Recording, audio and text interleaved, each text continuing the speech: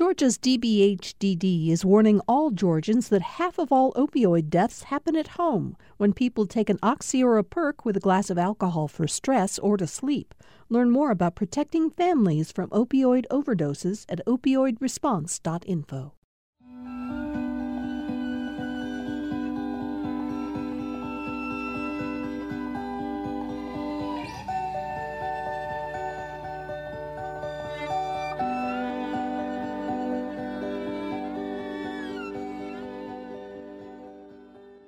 Welcome to Two-Way Street. We're going to talk today to Cokie Roberts. You know her work as the distinguished longtime political analyst for National Public Radio and for ABC News. But in recent years, she's also become a best-selling author, telling stories about the women in American history who the history books all too often neglect. 6 years ago, in Founding Mothers, Roberts documented the lives of the women who played active roles in the birth of the nation. Her new book brings the story forward. It's called Capital Dames, the Civil War, and the Women of Washington. In addition to telling the stories of the smart, colorful, and ambitious women who inhabited Washington during the Civil War years, Capital Dames also paints a vivid portrait of what life in Washington was like during the dire years of the war. Her writing makes clear that Roberts loves Washington, which isn't surprising. It's been her home since she was 5 years old. She's from a great Louisiana political family. Her father, Hale Boggs, moved the family to Washington after he was elected to Congress following World War II. He went on to serve 13 terms and became a giant in the U.S. House. After he died in a plane crash, Cokie's mother, Lindy Boggs, was elected to his seat and served in Congress for 17 years. Cokie Roberts, thank you so much for being here for Two-Way Street. I've just finished reading your new book, Capital Dames, and it is a big, fat book with lots of really great stories. Thank you. It is a big, fat history book. That's true. But it's I say that in a good way. No, I mean that good. in a good Okay. way. It's a fun, big, fat history book, right? First of all, Capital Dames.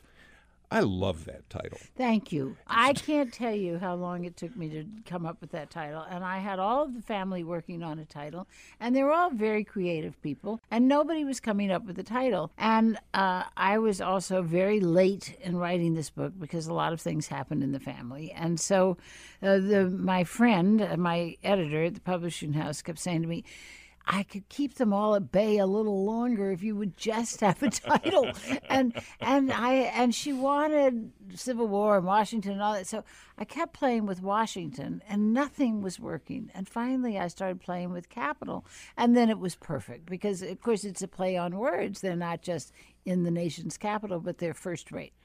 But the other thing, in addition to what you've said, is the word dames is such a muscular, strong word for women. I'm not sure that if I used that word that you could get away with it. I could get away with it, but you can. Well, there was a conversation about that too.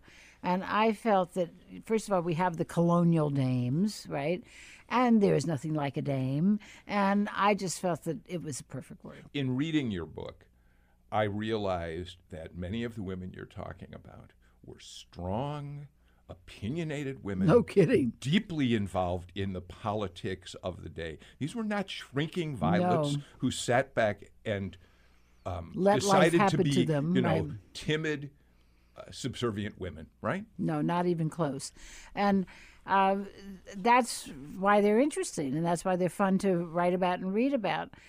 Some of them were out even before the war, out there themselves, like Dorothea Dix, lobbying Congress in such a successful fashion that the Senate gave her an office in the Capitol. I mean, who knew, right? The first woman you really introduce us to is Dolly Madison, who came to Washington in 1801 with her husband, James Madison, Secretary of State first, right? Right. Well before he became president. But she became one of the most beloved figures in Washington. And powerful. Daniel Webster has been quoted saying she's the only permanent power in Washington. I'm not 100% sure he ever said that, but he said something apparently close enough. But she was really the first lady for a half a century. And she she came, as you said, as this beautiful girl, Virginian originally, but she had been in Philadelphia, as the wife of the Secretary of State. The President, Thomas Jefferson, had no wife. So she was really the mover and shaker among the women of Washington, of whom there were very few. It was a brand new, pathetic little town, but it was a town where the politics was already getting vicious. And the country was too young and too fragile to sustain that kind of partisanship and regionalism. And she was the force who made people come together and have some wine or some cider and behave. And she had these entertainments, which came to be called squeezes because they were so crowded. And at one point, actually, when Madison was president, the Federalists, the opposition party, tried to boycott because they were mad at the president, and they discovered they couldn't do that because every political deal, all political information got exchanged there, so they couldn't be absent. You tell a marvelous story about her actions on the night that the British were marching on Washington. What did she do? Well, that's actually, it's her famous story. She was in the White House.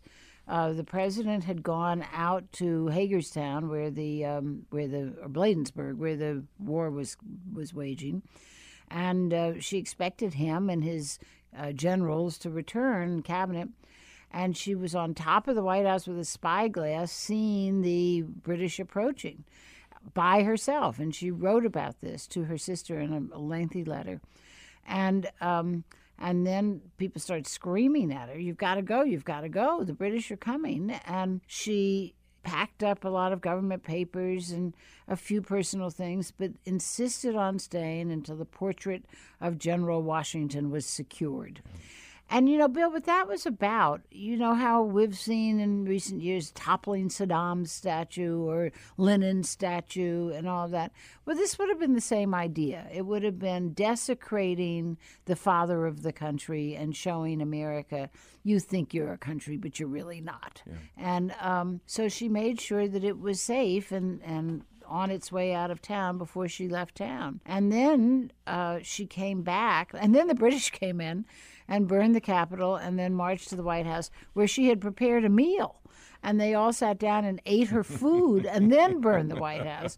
So it was like Goldilocks, So she came back a couple of days later, heartbroken, to this burned out and also flooded, there had been a big storm, city, and lobbied endlessly with the Congress to keep the Capitol there because Philadelphia was making a new claim, and everybody thought that they would just give up this idea of this silly city of Washington. You say that when she died in 1849, everyone wondered who would define the city next. She was that important a figure. She was. Every foreign head of state came to see her. Presidents' wives. There were coins with her face on them. She had her own seat in the House of Representatives. She sent the first telegraph. I mean, she was somebody. Could we read something from the book? Sure. I have a few things that I'd love to see you read. But so there were all of these women who were swirling around Washington in their little social circles, planning parties. Right. But the parties, of course, were all political events. Exactly. Designed to promote the men. Supporting their men, fiercely working on their behalf. You have a great description of what those women looked like. Who wrote this? This is a quotation from a book by Sarah Agnes Pryor. Her husband had been in Congress from Virginia. Then he was he was an officer in the Confederate Army. And then he remarkably moved to New York and went to the Supreme Court, but she became a well-noted writer and social service organizer. But in one of her books, she wrote, "The belle in the 50s lived in an expansive time, Ladies wore enormous hoops, and because their heads looked like small handles to huge bells, they widened the coiffure into broad bandeaux and braids, loaded it with garlands of flowers, and enlarged it by means of a wide headdress of tulle, lace, and feathers, or crowned it with a coal scuttle bonnet tied under the chin with wide ribbons. In this guise, they sailed fearlessly about.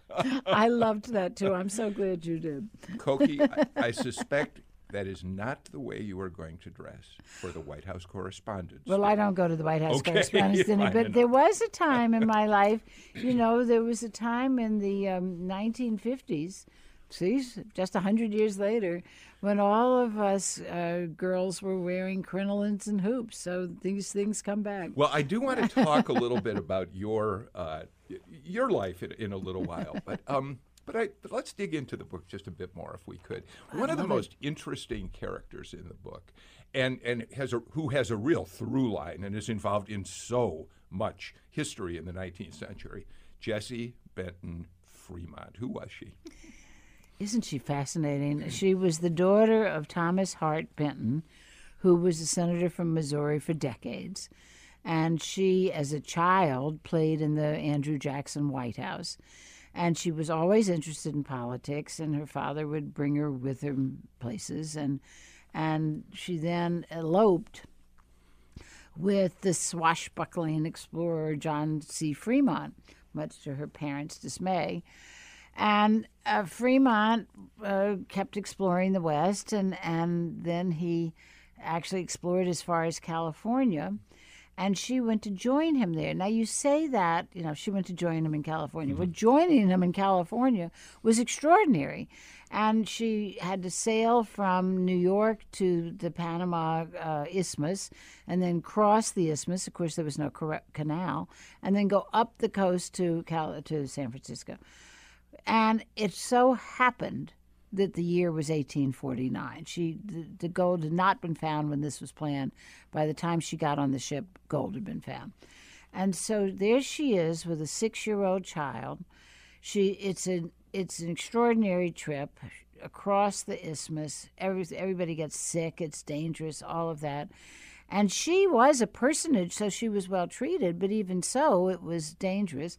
And at one point, she was served a baked monkey, and she said it looked like nothing so much as a charred child. Yeah.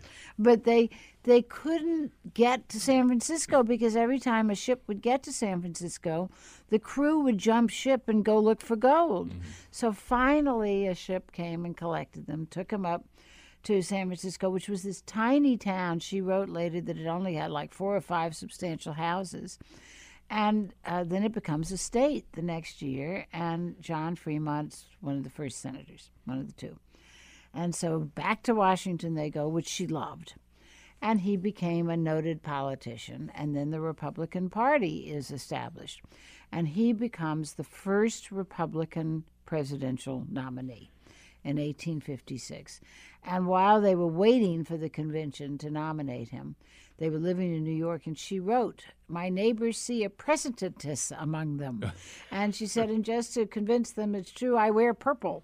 But so then he gets the nomination, and she is absolutely front and center. She becomes essentially, you write, the first wife to become actively involved in her husband's and not presidential behind campaign. the scenes. Right. They were behind the scenes before that. Sure. She was on the stage, and the posters were Fremont and our Jesse. I mean, the vice president, forget him.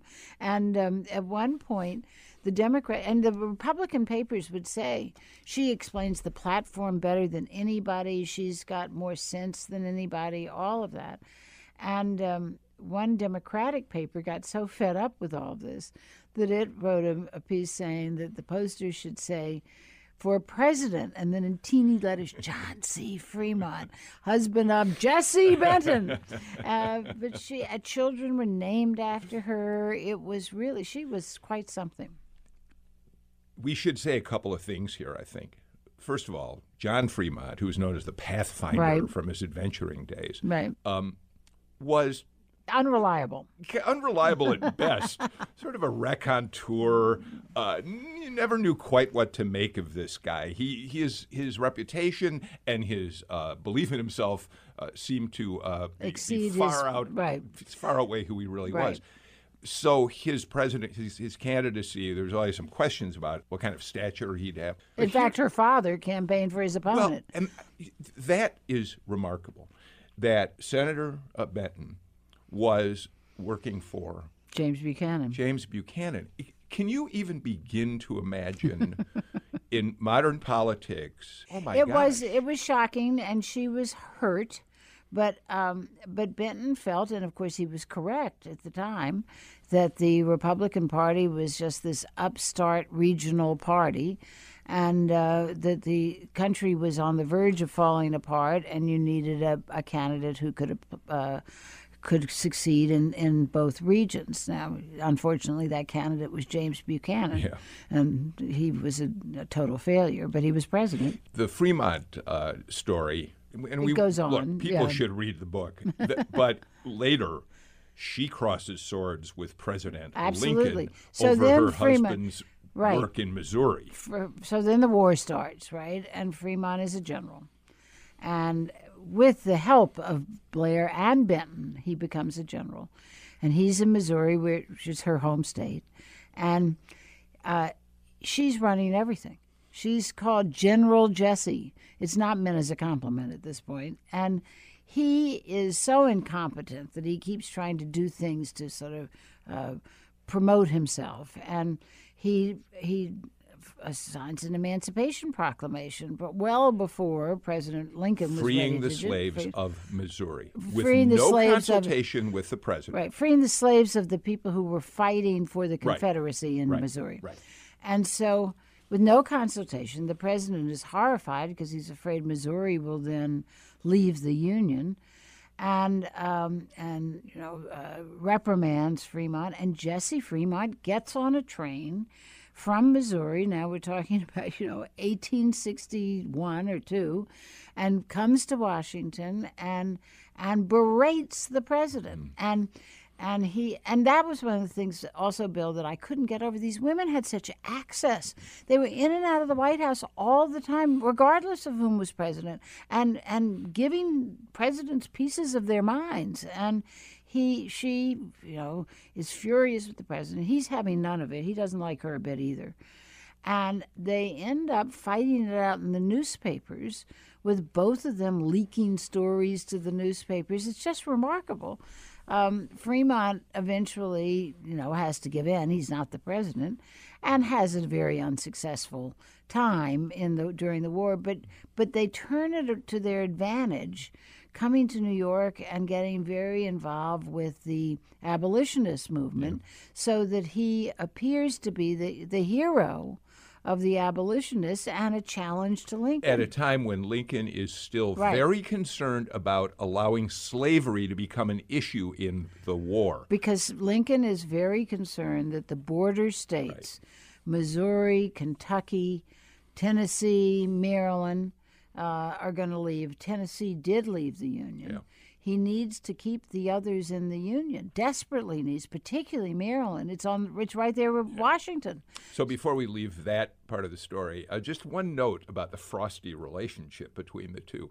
When she arrives in Washington to confront the president, she sends a note to him asking when it will be convenient for him to receive her, and she gets a note back from him that says, "Now, A. Lincoln." That's a wonderful little touch. My guest today is Cokie Roberts. Her new book is called Capital Dames: The Civil War and the Women of Washington. We'll have more with Cokie Roberts in a moment.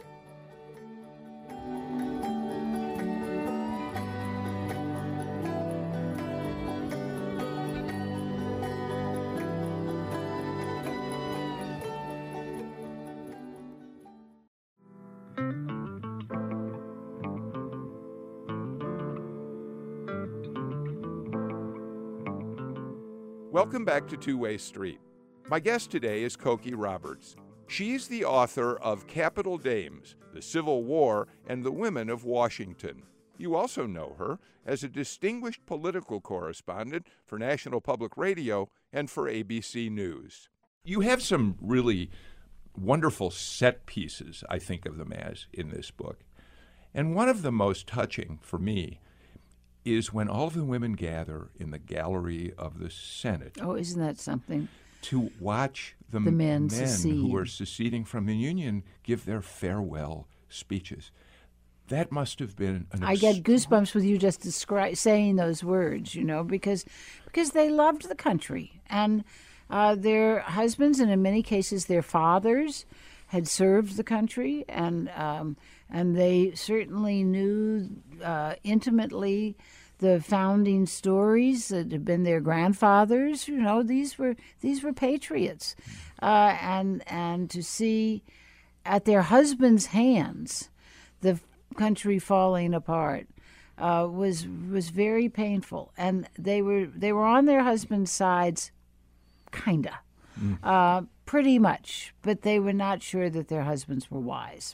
What's interesting is that while the men certainly went their separate ways and fought for one side or the other, the women were able to stay in touch across Confederate and Union divides. They right? cared about each other. They were friends. They loved each other, and they were very eager to get information about each other. The mail service stopped, but they would get messages from the people who were not directly involved, who were traveling. Often of servants were often the sources of information.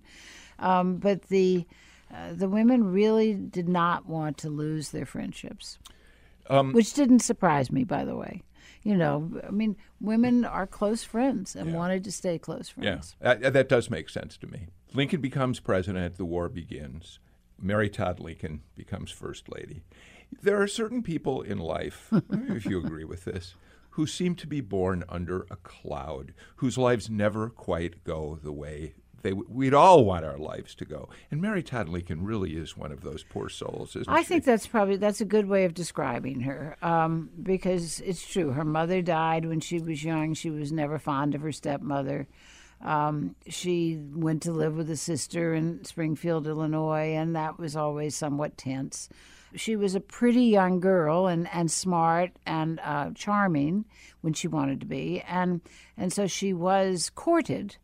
And in fact, one of her suitors was Stephen Douglas, who of course ended up running against her husband for the Senate and for president.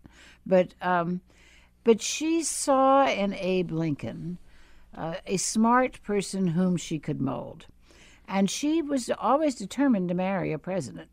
And so she had set her sights, as they say, set her cap.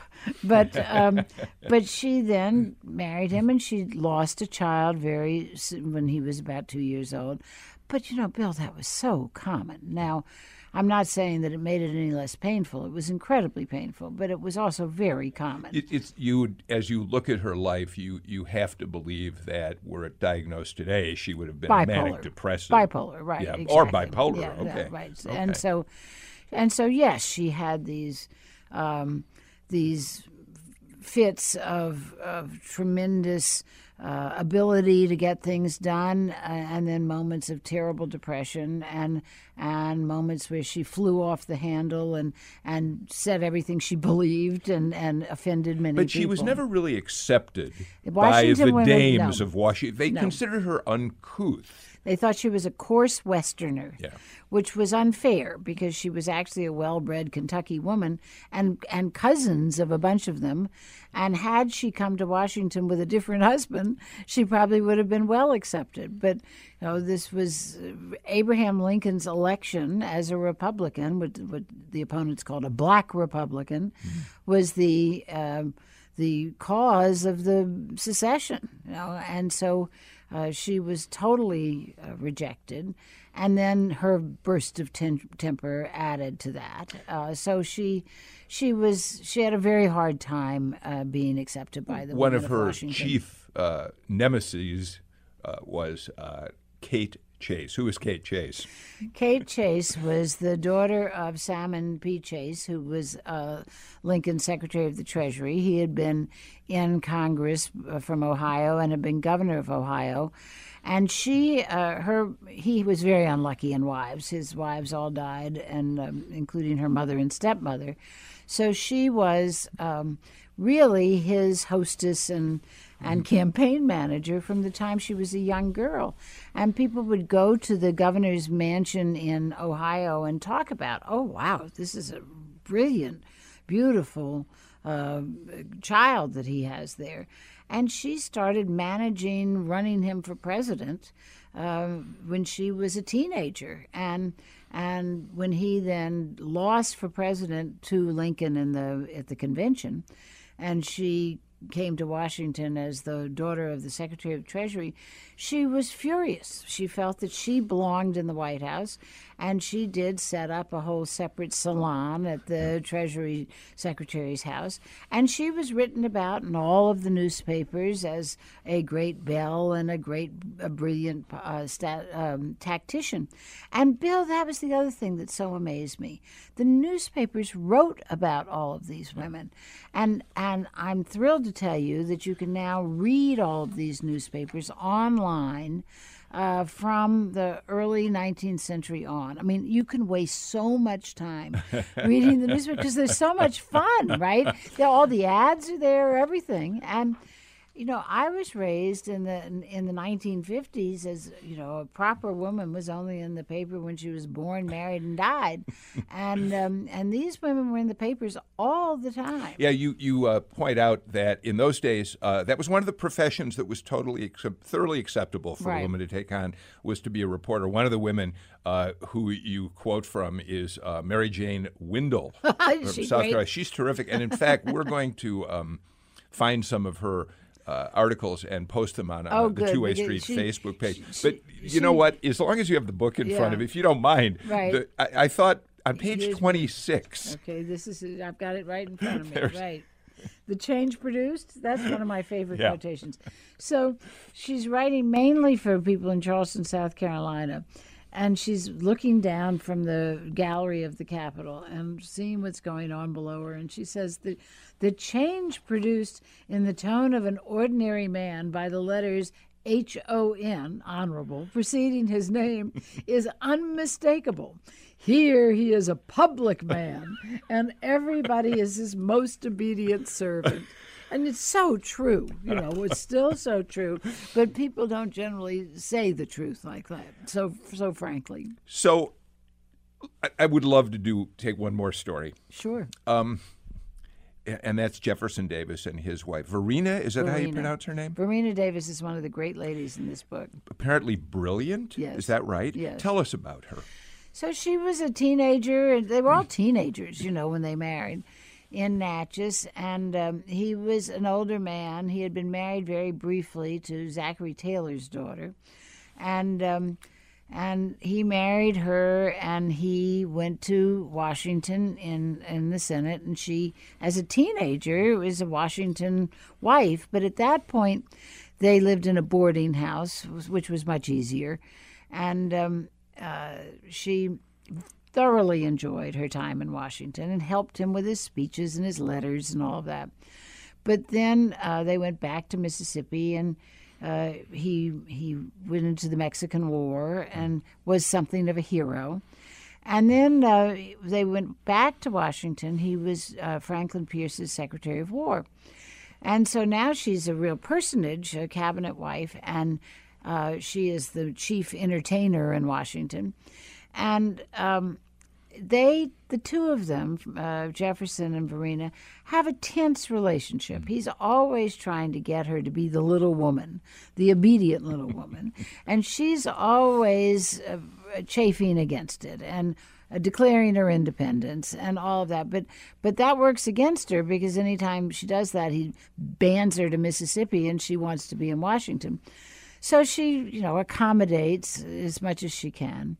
But she is in Washington, seeing the whole scene and writing home to her parents these wonderfully frank letters. And after the 1856 election, one of the belles who was in the competition, who they all loved, was Adele Cutts, and Yes.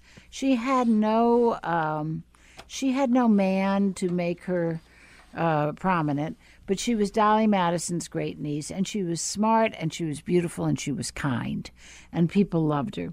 And after the election, she married Stephen Douglas. And Verena was furious. She just thought that was the worst thing she could imagine. And she wrote to her mother and said, "This wonderful woman has married a trickster who is, a drunk, and he's got money from his first wife's marriage, and he gets this great woman just because she's poor and her father is proud." And then she says, "But fortunately, a new water system is coming to Washington, so maybe he will wash more often," which is a good thing because otherwise he will offend his wife's olfactories. So, we don't learn from the men that Stephen Douglas smelled bad.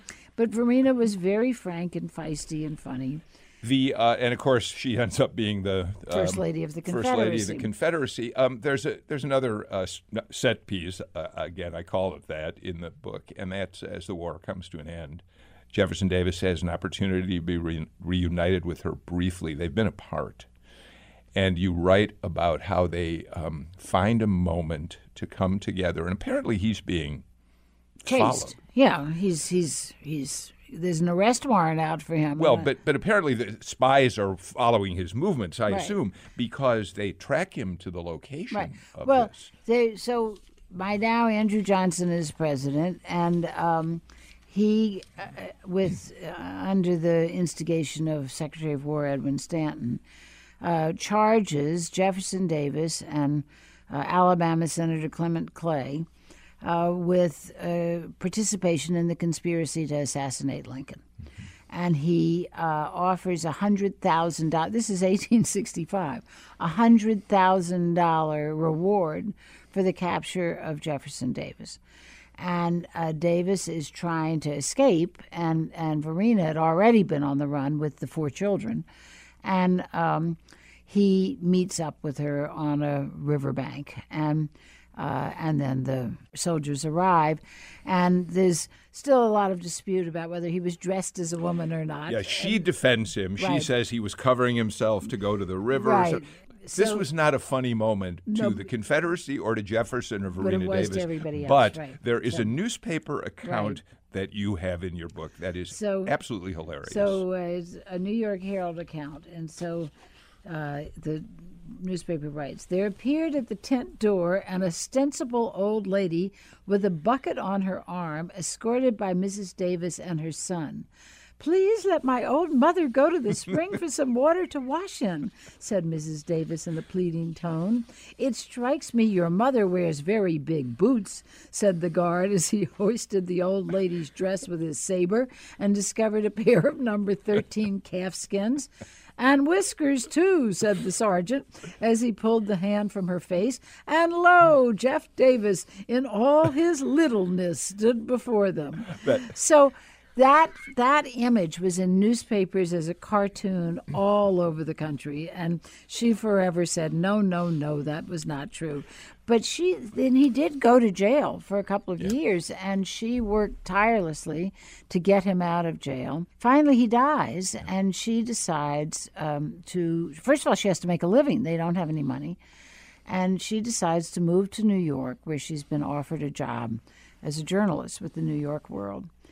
And the Confederacy goes crazy, the former Confederacy. The First Lady of the Confederacy going to New York, it's shameful, it's terrible.